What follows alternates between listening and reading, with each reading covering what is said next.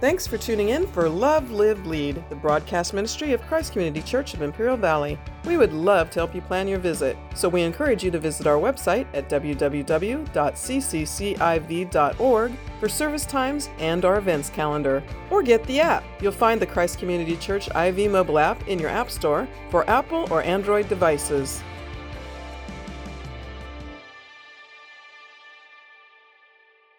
And I think there's two things that are really affecting this whole idea of spiritual warfare and understanding it today. Number one, a lot of people aren't believing in the spiritual war. They're not really putting much emphasis on it. And number two, the intents of Satan is just increasing. The spiritual warfare is just increasing in these last days. I believe Satan knows that his days are short. So there's many Christians that either take spiritual warfare lightly, may not even believe in it to a certain extent. I call them Christian atheists, and yet Satan is attacking our homes. The issue with when we're dealing with spiritual warfare, there is a Satan, there is a demonic force, there are demonic powers that oppose even us in our Christian warfare. As we have been discussing throughout this time in this series known as Seasons of Suffering, spiritual warfare does come into play. I met people even this last week who appear to be under heavy attack in their lives, in their own homes. Paul has a lot to say about spiritual warfare. The Bible has a lot to say about spiritual warfare. And when we look at this issue of spiritual warfare, I think the Lord brought me to this passage of Scripture because it's so important in the life of the Christian, and especially where it falls in the epistles of Ephesians. If you remember in Acts chapter 19, Paul planted the church there. When Paul planted the church in Ephesus, there was a heavy spiritual war taking place. People burnt their magic books. They turned from their false idols to the point where silversmiths and those who were making idols got upset because people quit buying them, and they were turning from them to the true and living God. And spiritual warfare was a real part of that church. And here in the epistle to the Ephesians, we see somewhat of a climax of the letter with this passage. He begins with finally.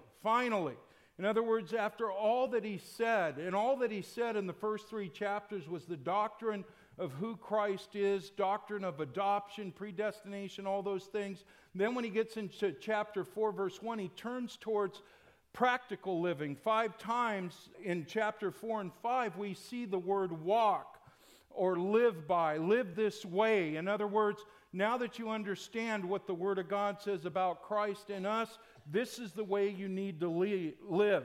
And in chapter 5, he turns towards the marriage. He begins to turn his attention towards the marriage. Then he deals with parenting, he deals with the children's role, and he deals with the servants of a household. He's kind of closing that practical living section before spiritual warfare with the home. And I believe there's a real intention there because that's where Satan begins his attacks. He knows that if he can destroy your home, if he can destroy your marriage, if he can destroy your children's future, if he can cause division in your home, then he has a victory because God designed it very, very different. So we see that coming off the heels of stuff dealing with the home, he then gets into this spiritual warfare. He gets into this concept of spiritual warfare. And as we look at the verses that I read, I want you to realize just several things this morning. First of all, you need to realize the reality of spiritual warfare. You need to realize the reality of spiritual warfare. Look at the terminology that Paul uses in that passage. He uses the word armor, which was used of Roman soldiers who would fully dress for battle.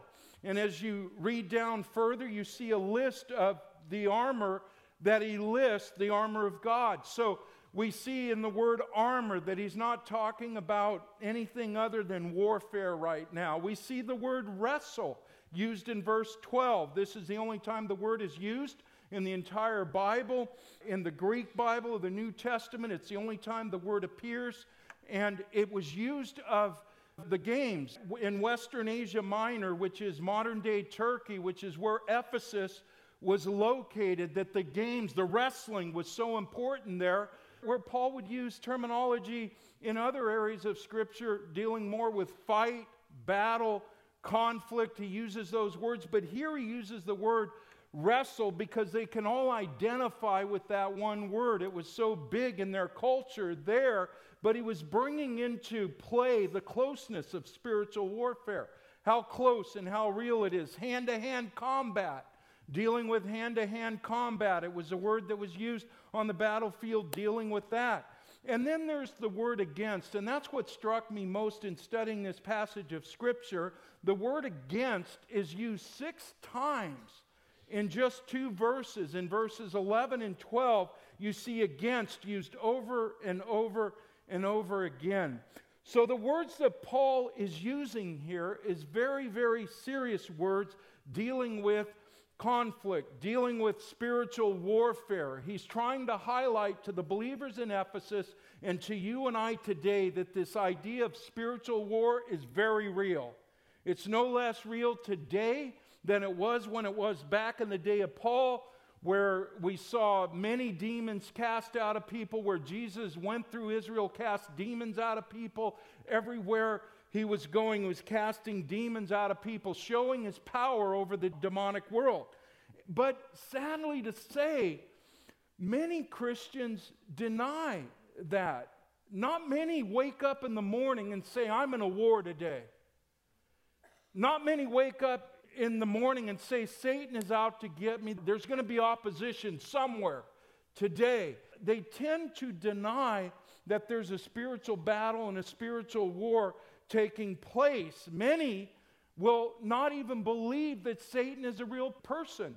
There's a lot of self-proclaimed Christians that believe Satan is just a symbol of evil. And I think J.C. Ryle hit the nail on the head 100 years ago, but also as well as today. He was an evangelical Anglican from England, loved the Word of God, wrote much about the Word of God, but over 100 years ago he said these words: the saddest symptoms about many so-called Christians is the utter absence of anything like conflict and fight in their Christianity. They eat, they drink, they dress, they work, they amuse themselves, they get money, they spend money, they go through a scantily round of religious services once or twice a week. But the great spiritual warfare, its watchings and strugglings, its agonies and anxieties, its battles and contests, all of this they appear to know nothing at all. As Christians, we need to realize that we're not on a playground, we're on a battleground. As Christians, we need to realize we're not on a cruise ship, we're on a battleship. I mean, have you ever seen a cruise ship before? The pictures they show, you got people playing tennis, you got people doing shuffleboard, you got people lounging around in shorts and sandals and eating all you can eat, buffets. That's what I loved about the cruise we went on. But you look at a cruise ship, and it looks very different than a battleship. A battleship has soldiers on it, dressed. They have people trained for battle. Some man the guns, some load the guns, some load Tomahawk missiles, some fire the Tomahawk missiles. But a cruise ship looks very different than a battleship. And a battleship is what the Christian is on. From the day we wake up to the day we depart this world, we are in a war against a ferocious enemy. And you need to wake up to that fact. It's sad that many people do not see that truth. In fact, there's conflict going on in their home right now, and they would never acknowledge that maybe it's coming from Satan. They may be having problems with their own children, and they would never acknowledge that it's coming from Satan. And let me just say this: you can invite Satan into your home. You can invite Satan into your home rather than having the glory of the Lord dwell in your home, having His presence dwell in your home. You can do things, you can watch things, you can exercise things. There's all kinds of things that you can open up the door for Satan to be into your house, and there is no hedge of protection. The greatest thing that we can do is make Jesus center of our household, and then when we're under spiritual attack, when we're in this spiritual war, we have a leg to stand on. You have to realize the reality of what's going on with spiritual war. The unseen world is ferocious. The unseen world, Satan, is just nonstop. He's relentless towards the Christians. It's not like when we get saved, then the battles stop. No, that was taught in the Old Testament when Joshua led the people in the Promised Land. When he led the people in the Promised Land, the battles didn't stop, they just began. And it was the land that God gave them. But yet they were going to have to do warfare in that land. They were going to have to become victorious in that land. So number one, you need to realize the reality of spiritual warfare. If you have not done that, and as a Christian have not woken up to that fact, I can understand the unbelieving world. I can understand unbelievers saying, oh, that stuff's nonsense. But more and more people are taking it less serious. I think a lot of it is due to the movies. We are exposed to everything in the spiritual world. Hollywood puts it on the big screens. Our children play with it on video games. And what it does is it begins to take the sting or the reality of how serious the spiritual war is. You have to have a heightened attentiveness towards these spiritual battles or you are going to get whooped. Seriously. So realize that what we're in is no game. What we're in is a spiritual battle and a spiritual war where you have an enemy that wants to destroy your trust in God, destroy your faith in God. He wants to attack you every angle he can. And that leads to the second point. Realize the severity of spiritual warfare. Sometimes people say, yeah, we're in a spiritual war. You know, and it's kind of like nonchalantly, yeah, we're in a spiritual war, but they don't realize how severe the war is that they're involved in. We're not just in a war, but we are in a severe war. And we get a glimpse of this with the description of our enemy. Look what he says in verse 11. He says, put on the whole armor of God that you may be able to stand against the schemes of who? Who? The devil. The Greek is diabolos and it means slanderer or false accuser. And I found a few interesting surveys where people in America, the majority actually believed in a devil. Isn't that interesting? The majority of Americans will declare that they believe there's a devil. They say 57% Christians said that, yeah, we believe that the devil's a real being. And this was on Gospel Coalition, was a survey there. And they said, yeah, we believe that there's a devil. But they don't take him serious. They don't realize how severe he is. They don't realize the tenacity he has in trying to destroy people's lives and souls. His proper name is Satan. That's his proper name. If you were to give him a proper name, his proper name is Satan, not the devil. It's Satan, and that means, the name itself means to oppose the will of another. It means an adversary. It means an adversary. So when we see Satan in the Bible, it is speaking about the person who is opposed to the will of God. It is your adversary. And whatever God's will is for you in your life, Satan is opposed to that. Whatever God's will is for your family, Satan is opposed to that. And he's going to do everything he can to stop that. His proper name is Satan, adversary. But listen to this on how the devil is described in Scripture. And this kind of gives you insight on how evil he is. In 1 Peter 5:8, he's actually called your adversary. In Revelation 12:9, he's referred to as the deceiver. In Revelation 12:10, he is the accuser. 2 Corinthians 11:14, he's seen as an angel of light. In Revelation 9:11, he's seen as the destroyer. John 17:15, he is the evil one. In John 8:44, he is a liar. In John 8:44, Jesus also says he's a murderer. In Ephesians 2:2, he's the prince of the power of the air. In John 12:31, he's the ruler of this world. And in Genesis 3:4 and Revelation 22, he is the serpent. What it means by the ruler of this world, he's ruling the blinded hearts of this world, and God's given him so much room. Like I said, he's in charge of governments. He's in charge of false religious systems. He's in charge of a lot of things in this world. That's going to come to a close one day.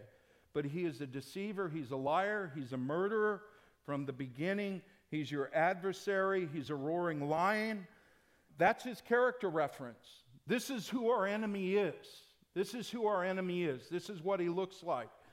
And so Paul further tells us that this enemy is not flesh and blood. He says this is not flesh and blood that we wrestle against. Paul was opposed by people, if you think about it. Paul was beaten. He was imprisoned. He was mocked. He was even stoned by real people. But the source behind that was Satan. And that's what makes this thing so difficult. When we understand that our problem is not other people, but our problem is Satan and demons, it changes the way you do warfare. If you continue to see that your problem is only people, then you will never ever do warfare the way God wants us to. You'll respond to people in vengeance. You'll respond to people by lashing out at them. You'll start a war with people, but you'll never pray for them. You'll never begin to pray that their heart changes. Jesus said even with our enemies, we're supposed to give them a glass of cold water. How is that? Everything that we're supposed to do in the New Testament towards our enemies is so contrary to what we were raised to believe. And yet, that's the way we're supposed to do warfare. The problem is not people. The problem is Satan. The problem is not your coworker. There's an enemy involved here. The problem is not maybe even with your children. There's an enemy that wants to separate your children from you. There's an enemy that wants to get your children to disobey your authority. Because the enemy knows that if children begin to disobey the authority in the home, they will respect no authority whatsoever.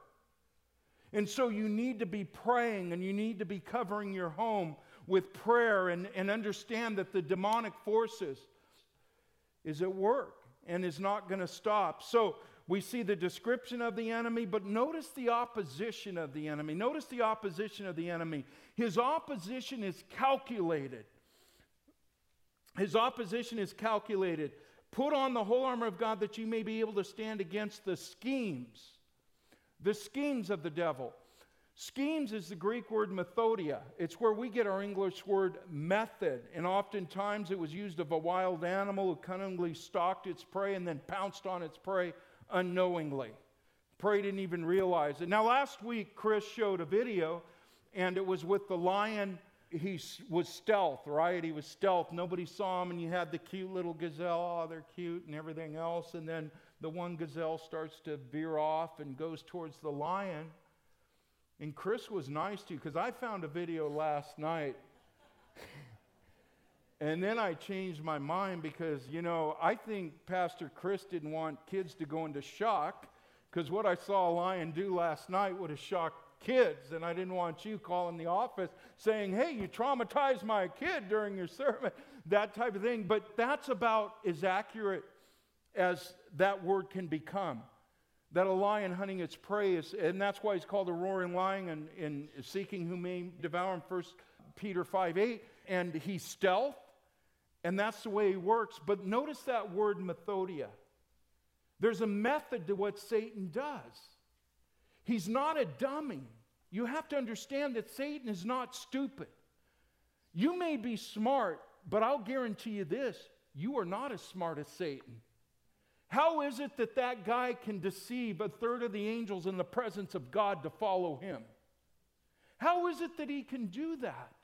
And he's been around from the beginning of time at his onslaughts, on his attacks, on his calculations. He is very calculated in what he does. So the email that pops up in your inbox from an old flame from years ago, or the Facebook message that comes through somebody you went to school with and you were dating at that time or something. Or there's something going on where you run into an old friend, new creations on the streets. And then all of a sudden you start to tell him about Christ and he says, I've got some dope right here. Let's go slam some. This isn't dope, you guys. This is what I claim my... If you're watching Facebook Live, all law enforcement out there, this is not dope. See, look, I'm cleaning my glasses with it. Okay? And I've seen of this church, of New Creations. 25 years that through the history of New Creations, I've seen Satan calculate attempts. These are planned attempts. He's not a dummy. And the greatest victory that he could get is to get you to fall with God, to get you to go back to your old life, to get you to fall into adultery, to get you to fall back to alcohol. You know, there's a guy that I know that was in ministry, and he ended up taking a drink one day because some people talked him into it. And he thought, you know, they said, wait a minute, you know, Christians can drink and all this. And he came out of a life of alcohol and drugs. And he thought, yeah, maybe I can control it. And he takes one beer, and it sent him back down the road of destruction. Satan got a victory. And he's not a dummy. He sees your weaknesses. He's not running around with a blindfold on. Listen to me. This guy sees. If it isn't Satan, it's one of his demons. And that's what it is. It's probably a demon. If it's Satan himself, then you're probably somebody way up the ladder that he wants to take out and destroy and bring defamation to the name of Christ. But he sees.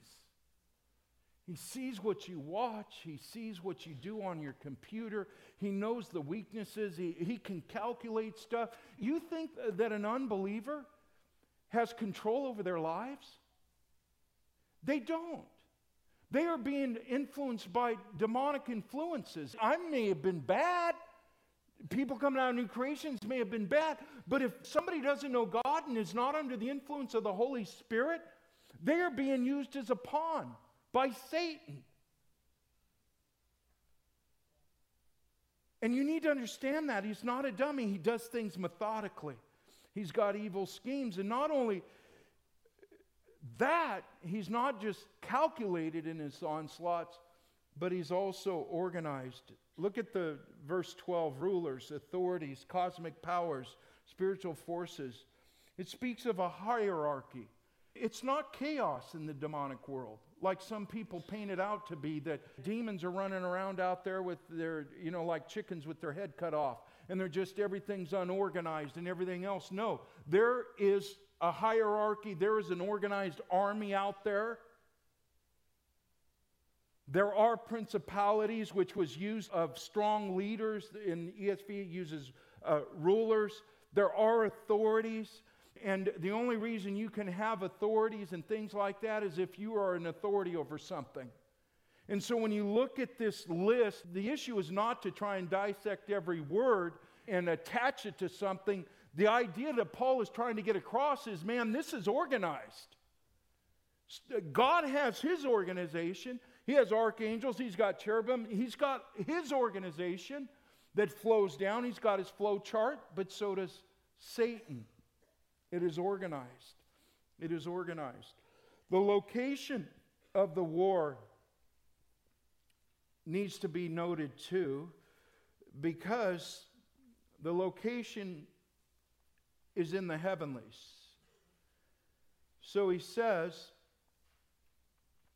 we do not wrestle against flesh and blood, but against the rulers, against the authorities, against the cosmic powers over this present darkness, against the spiritual forces of evil in the heavenly places. Again, in Ephesians, this is the only place you're going to find this word. There's 5 times it's used in Ephesians, and it's a significant word. It's seen in Ephesians 1:3, chapter 1, verse 6, chapter 1, verse 20, chapter 2, verse 6, chapter 3, verse 10, chapter 6, verse 12. It highlights the importance of the word, and we can't dissect that now, but let me say this. The heavenly places is the unseen world.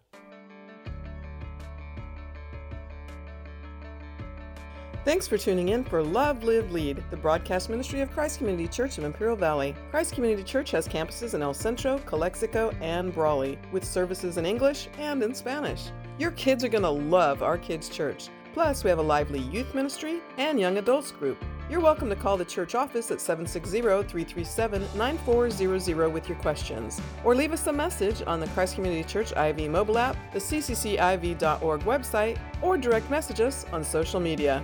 We are really looking forward to meeting you. So again, the website is www.cccIV.org or call 760-337-9400 so we can plan your visit.